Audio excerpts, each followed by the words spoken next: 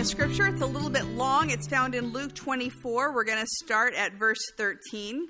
It's a little long, but it's a story, and you got to tell the whole thing.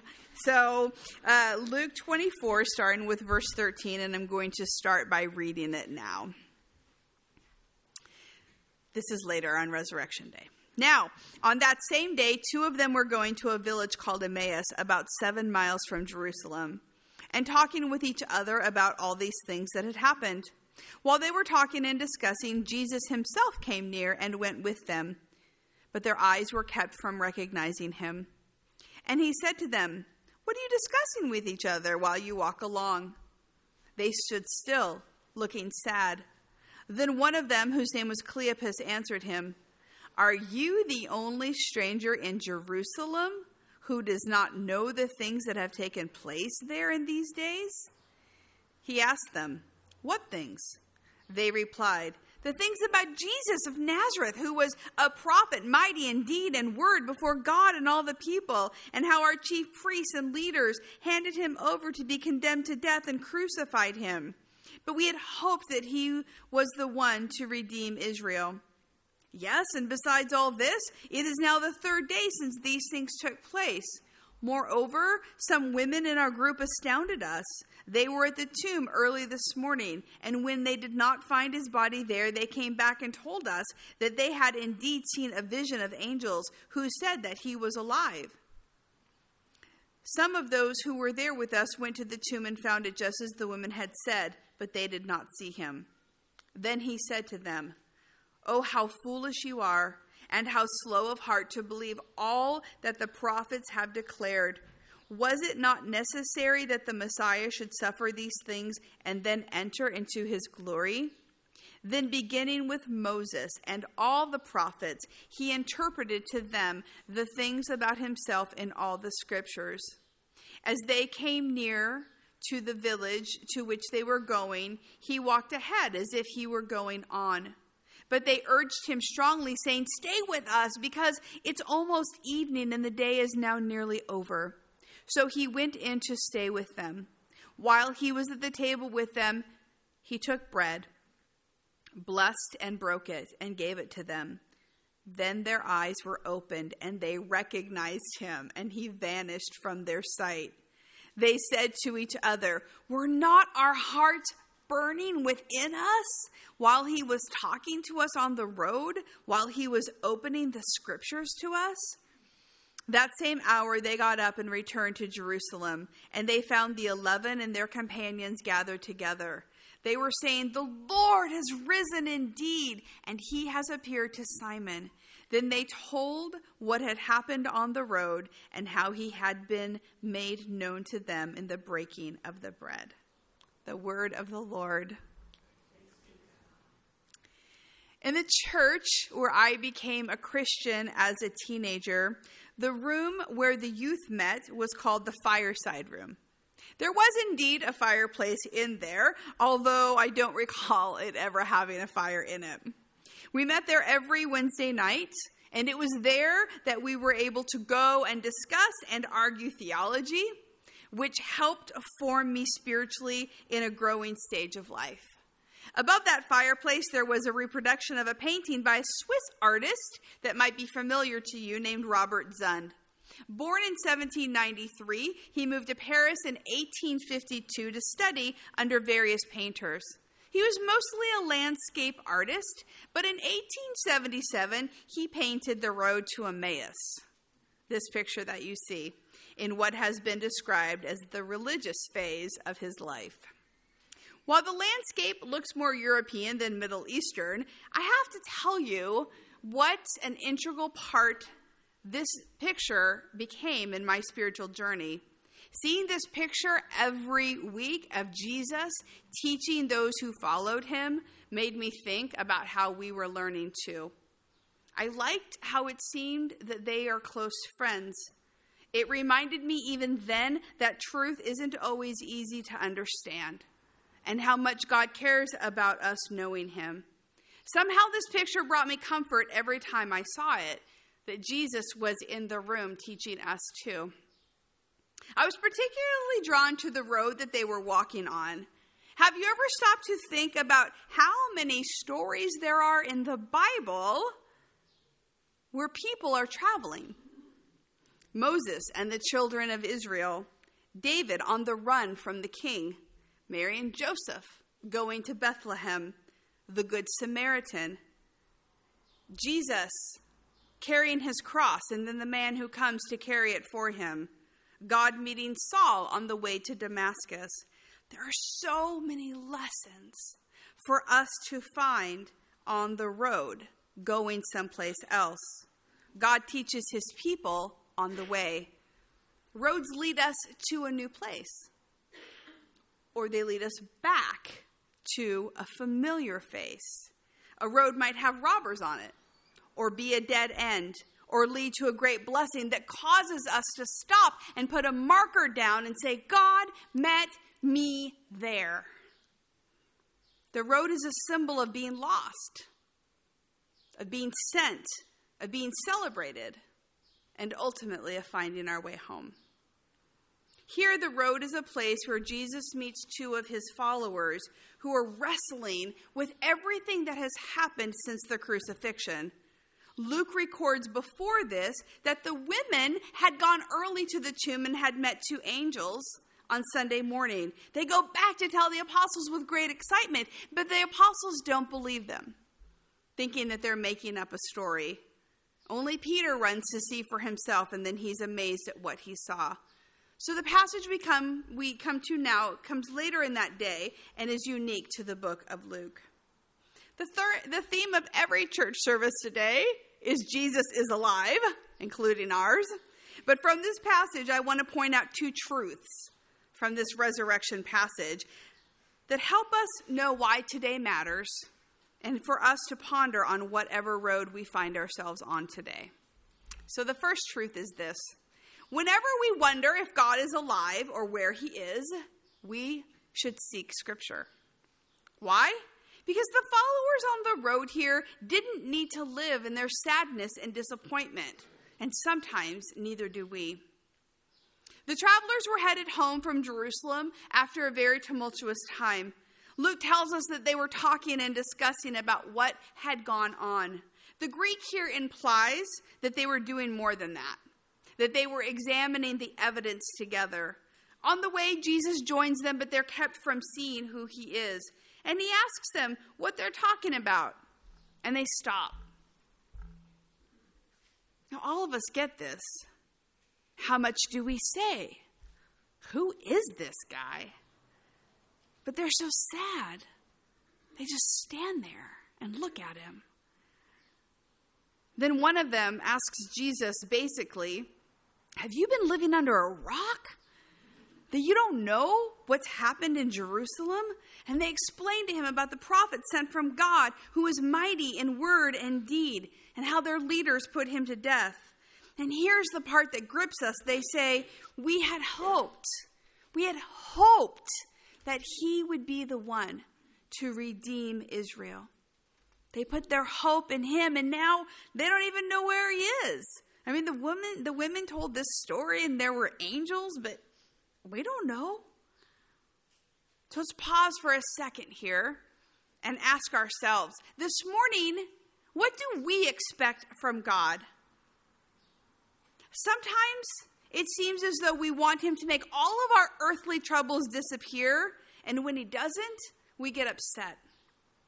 Other times it seems that we're so overwhelmed by the darkness of the world that we forget that we serve a God who has victory already over the disappointments and the death and the sin. These two had hoped, along with many others, for a nationalistic Savior who was going to redeem them out of their oppressive situation. We understand that. We totally get that. But this Resurrection Sunday, we have to think about what we're hoping for, what we're expecting. So many of the resurrection stories have to do with what people see. Why are you looking for Jesus among the dead? Who are you looking for? Jesus tells them, you're looking for the wrong thing. They need to look at what's already been given to them to find out where the life is. From his word, he transcends every human idea that we have about God. So Luke tells us, he starts with Moses and he goes all the way through the prophets and he interprets what was said about him. Now, Luke doesn't give us specific scriptures, but we know some of them. We can easily research some of them. But in Luke, the book of Luke, there are several that are mentioned. Isaiah 40, the promise of a forerunner. Isaiah 61, the proclamation and realization of deliverance. Psalm 18, the call to receive the one who comes in God's name, and warning that the rejected stone will be exalted. Psalm 110, the promise of a shared rule with God and the exaltation to come. Daniel 7, the promise of the Son of Man coming on the clouds. We know also that the Old Testament says that Jesus is the Lamb of Judah, the Passover lamb, the son of David, the prophet greater than Moses, the king whose rule will never end, and the suffering servant. Jesus uses the scriptures that they know to make sense of their sadness, to make sense of their disappointment and what is happening around them. God's word brings life. So this morning, if you are here feeling disconnected from God, disappointed about what you think he should be doing, or something that you really wanted him to do, or if you simply can't find him, go to what he has already given you. Seek him there in the history and the stories and the Psalms, in the prophecies, the revelation and his teachings, in the writings to the church. God's word enlivens our souls. And sometimes we look in all kinds of places, except for the word that he's given us. I think because we think we already know it all.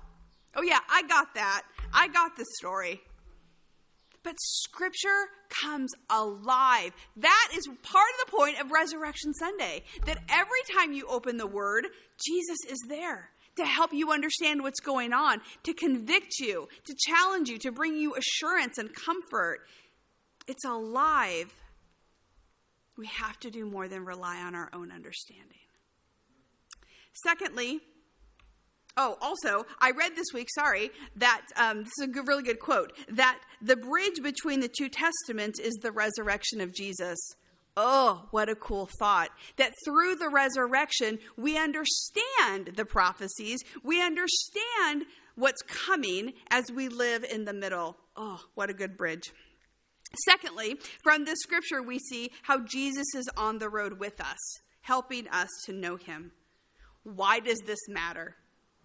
Because he wants to be known as he is, not as a God we make up, and because knowing him changes us.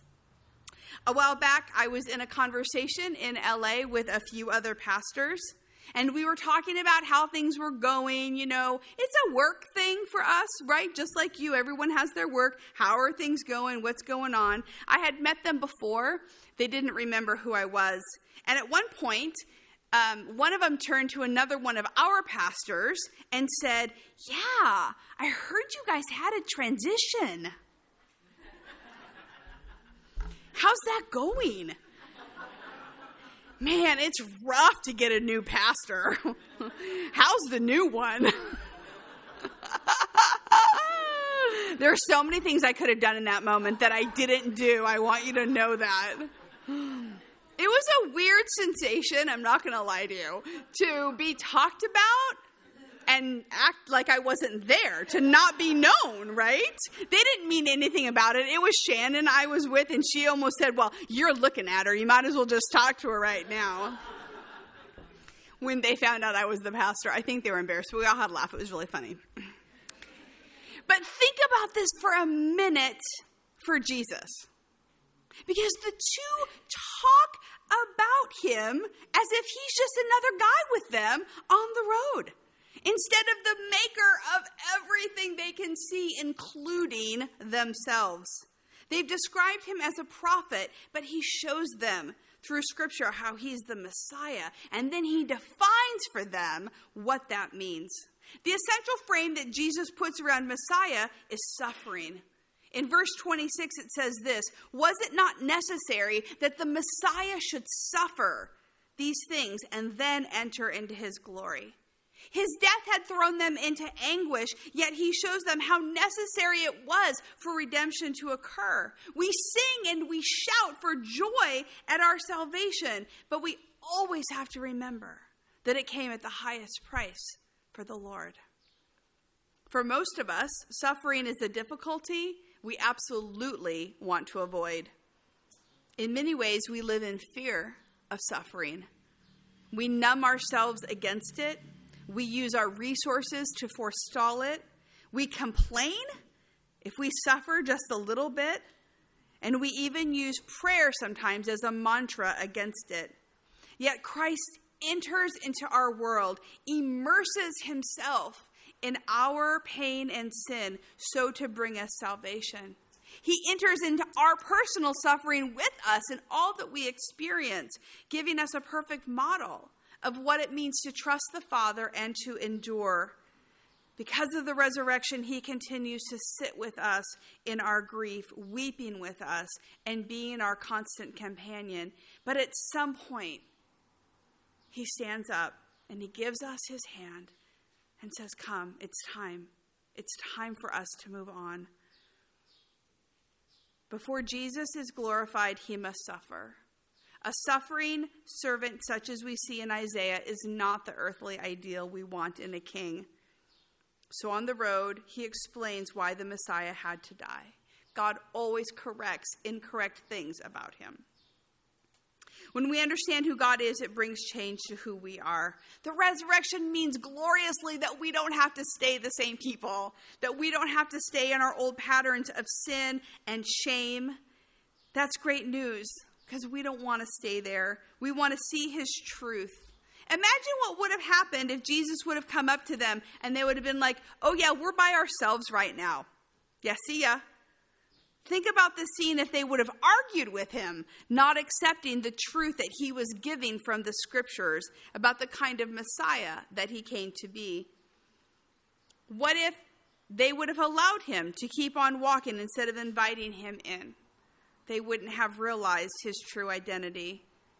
In the breaking of the bread, their eyes were opened. At the table, there's intimacy and there's friendship. There's companionship along the way. They see him then for who he is. What a beautiful moment that God chooses. And it's when they see him clearly that everything changes. You see, one of the reasons why we know Jesus is alive and that there's power in his name is because of the change that we have experienced and the transformation that we have seen in others. A new person came to our church this year and he said, "Yeah, I now believe in Jesus because of my friend, because of the difference that I saw in his life. Man, I could not, that was a different guy. He was so different that I thought there's got to be something to this Jesus thing because this guy is not the same." And I was like, "Amen, brother." You see, that's not something we can manufacture. That's the power of the resurrection. So here Jesus turns their lament into joy. When they have full sight of his truth, everything falls into place. And they say, "Were not our hearts burning when he was talking to us and explaining the scriptures?" See, he reasoned with them with their mind, and a whole new way was opened. Knowing Jesus fully, they couldn't wait to go and tell everybody he is risen indeed.